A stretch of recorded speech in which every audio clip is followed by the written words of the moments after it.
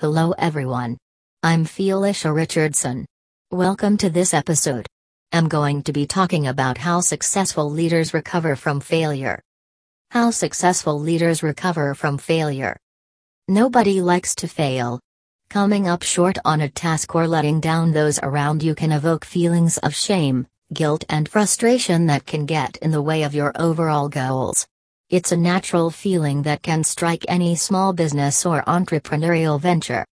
According to the U.S. Small Business Administration's Office of Advocacy, roughly 80% of small businesses survived their first year, and only half made it past the first 5 years.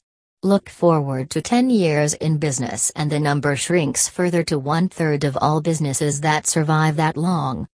The whole premise around failure is that every single entrepreneur is going to fail multiple times, and the successful ones use failure as a springboard instead of a stop sign, said John Assaraf, CEO of NeuroGym and a New York Times best-selling author.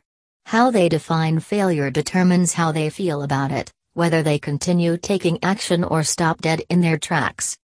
Knowing that failure is a part of starting a small business or becoming an entrepreneur, what can you do to bounce back? If you've made an error as a leader, here are a few ways you can recover from it. Accept failure.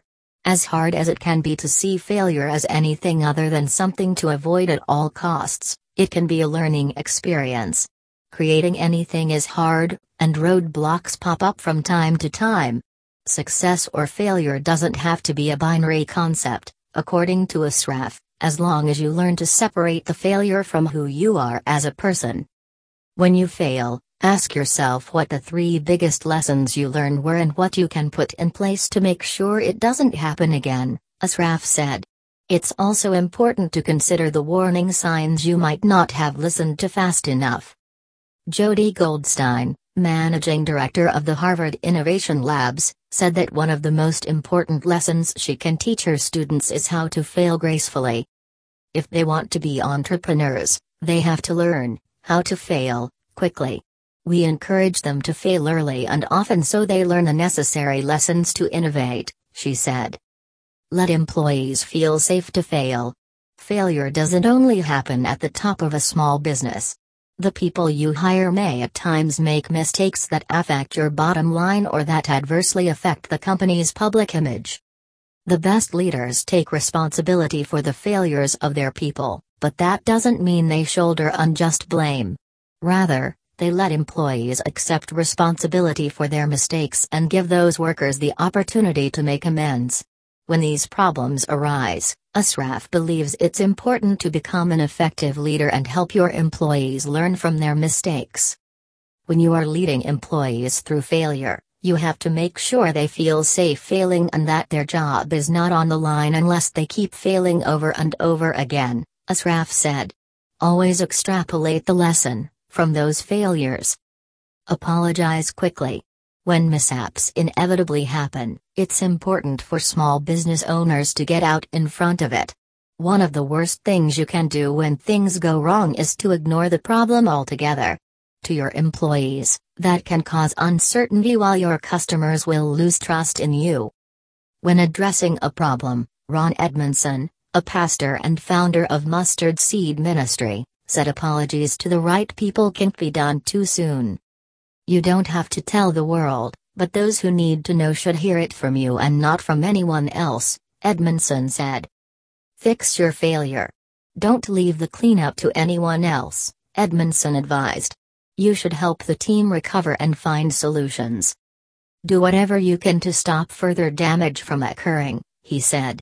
If there are financial issues involved, try to recover as much as you can. If there is collateral damage to relationships, apologize quickly and try to restore trust. Move on.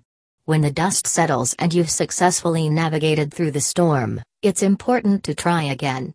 To that end, Assaraf said moving forward is really about learning the art of managing your focus and maintaining your emotions. The emotion of failure and feeling like a failure deactivates the motivational centers of the brain, so you have to learn to frame failure in a way that empowers you, Assaraf said. You have to learn from failures and go on. If things become untenable and the result is an unsuccessful business venture, remember that it's not the end of the world. Throughout human history, there are countless examples of individuals who failed spectacularly before becoming a massive success. Abraham Lincoln, the 16th President of the United States, failed to get elected to the Illinois state legislature and the U.S. Senate, among other personal, business and political shortcomings. Internationally lauded author J.K. Rowling was an unemployed divorcee and single mother in financial dire straits before she started penning the Harry Potter series of books. In business, failures can make or break a startup. How you react to those missteps ultimately determines whether you and your business can rise above challenges. Thanks for listening to this episode.